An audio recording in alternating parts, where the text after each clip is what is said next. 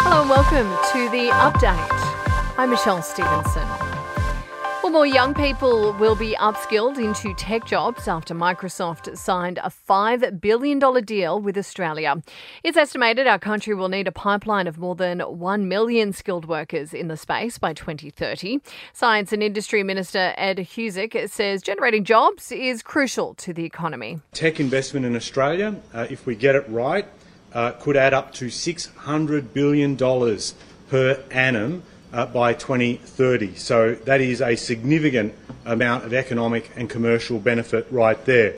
While Liberal leader Peter Dutton says it is a good move. There's a lot of work that we did with Microsoft. When we were in government, we invested about $10 billion into the Australian Signals Directorate and the Australian Cyber Security Centre to help keep Australians safe. It's obvious that we support the announcement. Internet bills, meantime, are set to rise for millions of Aussies in another cost of living blow. More than 6 million customers will be slugged with a 10% increase after the ACCC approved a decision to lift NBN retail costs.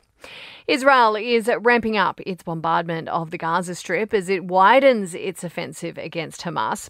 An estimated 5,000 people have been killed since the fighting began, while 2.3 million are in need of aid. There's been some promising news, though. Hamas has released 2 more hostages, women aged 70 and 85.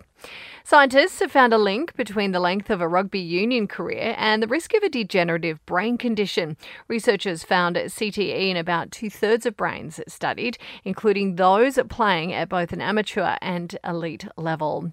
And more Aussie mangoes can now be exported to Japan after restrictions were lifted. Previously, just 5 types of the fruit could be sent to the country, which is Australia's second largest export market for agriculture. Sport and entertainment are next. To sport, and Ange Postecoglou isn't letting his Tottenham side get ahead of itself despite a remarkable start to the EPL season. The Aussie has set a record for most points gained by a new manager after 9 games, with the table-topping 23. They've defeated Fulham at 2-0.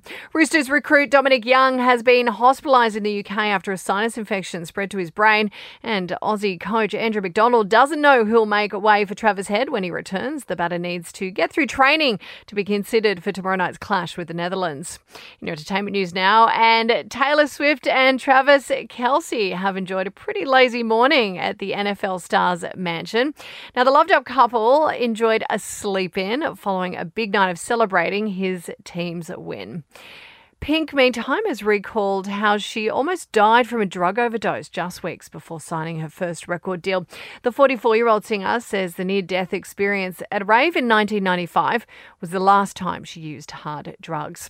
And things seem to be heating up between Bradley Cooper and Gigi Hadid. The pair recently enjoying a romantic getaway at the supermodel's Pennsylvania farmhouse.